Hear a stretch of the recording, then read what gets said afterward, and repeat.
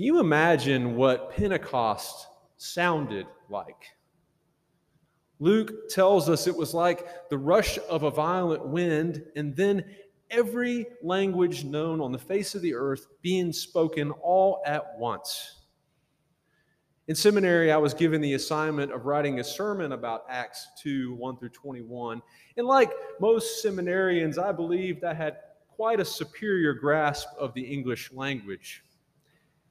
When I got my paper back, I saw one word circled in red ink: cacophony. Cacophony means a harsh, discordant mixture of sounds. And there was a note. Cacophony? Question mark. The Spirit would have sounded so good to those who heard their language spoken.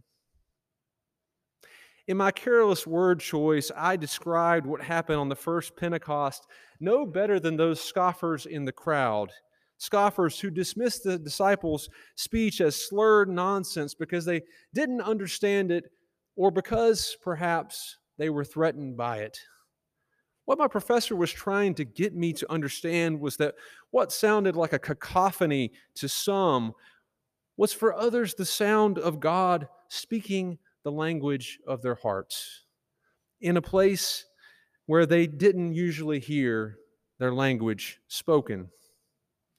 If you've traveled abroad in a place where they don't speak English, you might be surprised at the sudden feeling of comfort, even joy, when someone somewhere close to you begins speaking English, especially in an American or a Southern accent. If you live in this country and English is not your first language, you might be suddenly surprised with comfort and joy at someone speaking Spanish. For language is not just a means of communication. It's an intimate connection between its speakers. When Jenny and I adopted our son Judah from China, we spent 2 weeks there.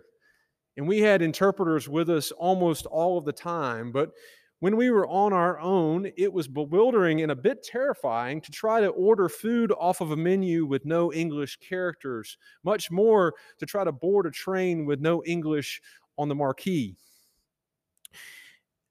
The only Chinese words we knew were ni hao, which means hello, and xie xie, which means thank you, which we found that we pronounced incredibly badly because our interpreter said, no, it doesn't sound that way. On the day that we met Shui Xuan, which is Judah's Chinese name, our interpreter took us to a government office to wait. And 2 nannies came with 2 little boys, and they brought our boy over to us, and they spoke to him in Chinese, and he spoke to them back in Chinese, and it sounded like a cacophony to me. We didn't know what they said, but based on their smiles and their baby talk and their pointing, they were saying, "This is your mommy and daddy." And based on his screams and his cries, he was saying, "No, it's not." Our interpreter was there to help us translate, but she was mostly busy speaking to government officials on our behalf. We were mostly on our own, desperately wanting our boy to come close to us and play with us, trying to say the Chinese words we found on Google Translate on our phone, listening intently to his words and their words as if by sheer will we might understand something. After a long afternoon, the paperwork was done and it was time to go. And he cried and screamed and said things to his nannies, and they said things to him. And we carried him to the car screaming and crying, trying to comfort him with English words he could not understand. And as we got into the cab, Jenny said, "Well, put some music on." And so I hit shuffle on my phone, and by chance we heard the voice of James Taylor. As Judah fell asleep, we looked at each other with tears in our eyes. It probably sounded like a cacophony to that cab driver, but to us it was the music of our hearts in our mother tongue. It was the voice of a fellow native son who carried memories like the UNC Cliffhanger singing Carolina in My Mind at Eve Carson's funeral and at our graduation.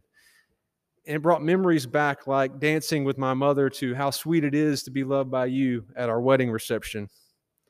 In that faraway place, In James Taylor's voice was the voice of God saying, I love you, and I'm with you, in a language we could understand.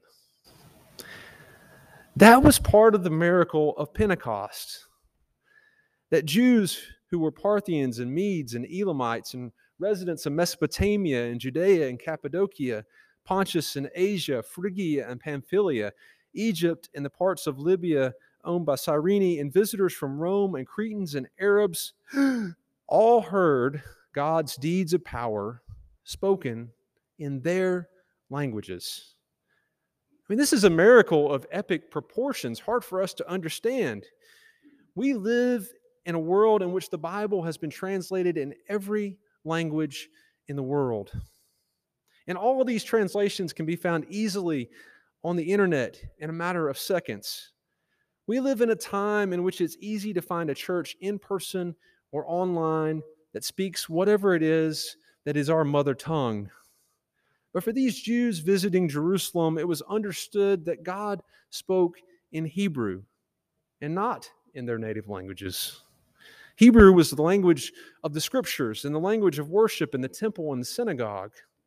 They might have heard some preaching and teaching in the street in Greek or Aramaic, the lingua franca of that region, but they probably just understood enough of these languages to do business and to get by.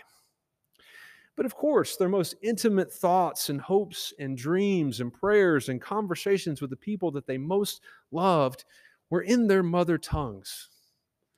Can you feel the distance between the language of their hearts and the language of their religion, the supposed language of their God?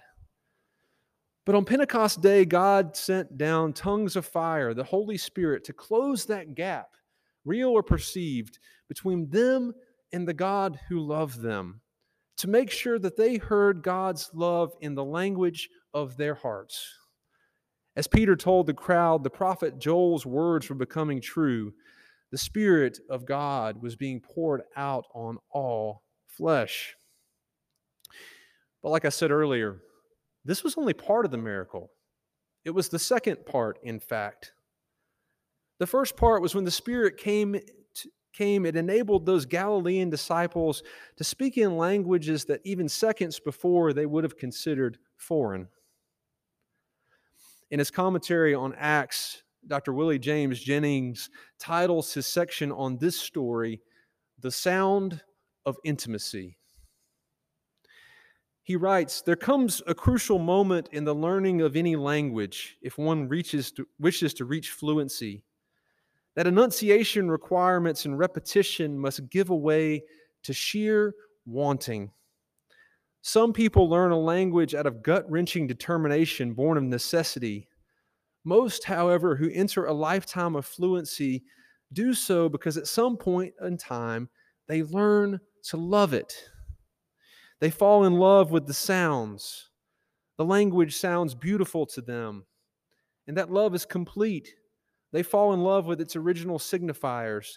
They come to love the people, the food, the places, the faces, the plans, the practices, the songs, the poetry, the happiness, the sadness, the ambiguity, the truth. And they love the place, that is, the circled earth those people call their land, their landscapes, their home. If you speak a language, you speak a people. God speaks people fluently. And God, with all the urgency that is the Holy Spirit, wants the disciples of His only begotten Son to speak people fluently too. This is the beginning of a revolution that the Spirit performs. Like an artist drawing on all of her talent to express a new way to live, God gestures the deepest joining possible, one flesh with God and desire made one with the Holy One. In this way, the disciples speaking other languages was not just a means for the foreigners in their midst to gain a simple understanding of their message, but rather an invitation from the Holy Spirit to be fluent in people as God is fluent in people, to be joined with other people as one flesh out of many, just as God desired to be joined with them. not by their own power, but by the power of the Holy Spirit. So, how might the Holy Spirit be inviting us to be fluent in people as God is fluent in people? How might the Holy Spirit be inviting us to be joined with other people as God desires to be joined with all of us? It might be through learning another language. Virginians speak many languages besides English, and I'm not just talking about Appalachian and Piedmont and Tidewater or Caswell County or Rockingham County. I'm talking about Spanish and Vietnamese and Chinese and Arabic and Korean. My friend Heath in college learned Arabic so that he could build a relationship with Iraqis when he deployed to Iraq. This week, our children will be learning words in Romanian so they can better connect with our friends at Project Ruth in Bucharest, Romania. Perhaps the Spirit might be leading you to learn another language, to remove a barrier to a relationship between you and another person or group of people. But maybe there's another kind of fluency, another kind of joining God wants to accomplish between us through the power of the Spirit. Today, we live in a country in which almost all of our public discourse is in English, but yet we still can't understand each other. Jonathan Haidt talks about this reality in a recent essay. He compares Americans in 2022 to the people in the aftermath of that story about the Tower of Babel in Genesis. Do y'all remember that from Sunday school? The peoples of the earth in their pride and their hubris decided they would build a mighty city and a tower all the way to God. And God heard what they were planning to do and confused their languages so that they couldn't understand each other anymore. Haidt says, the Tower of Babel is the best metaphor I have found for what happened to America in the 2010s and for the fractured country we now inhabit. Something went terribly wrong very suddenly. We are disoriented, unable to speak the same language or recognize the same truth. We are cut off from one another in the past.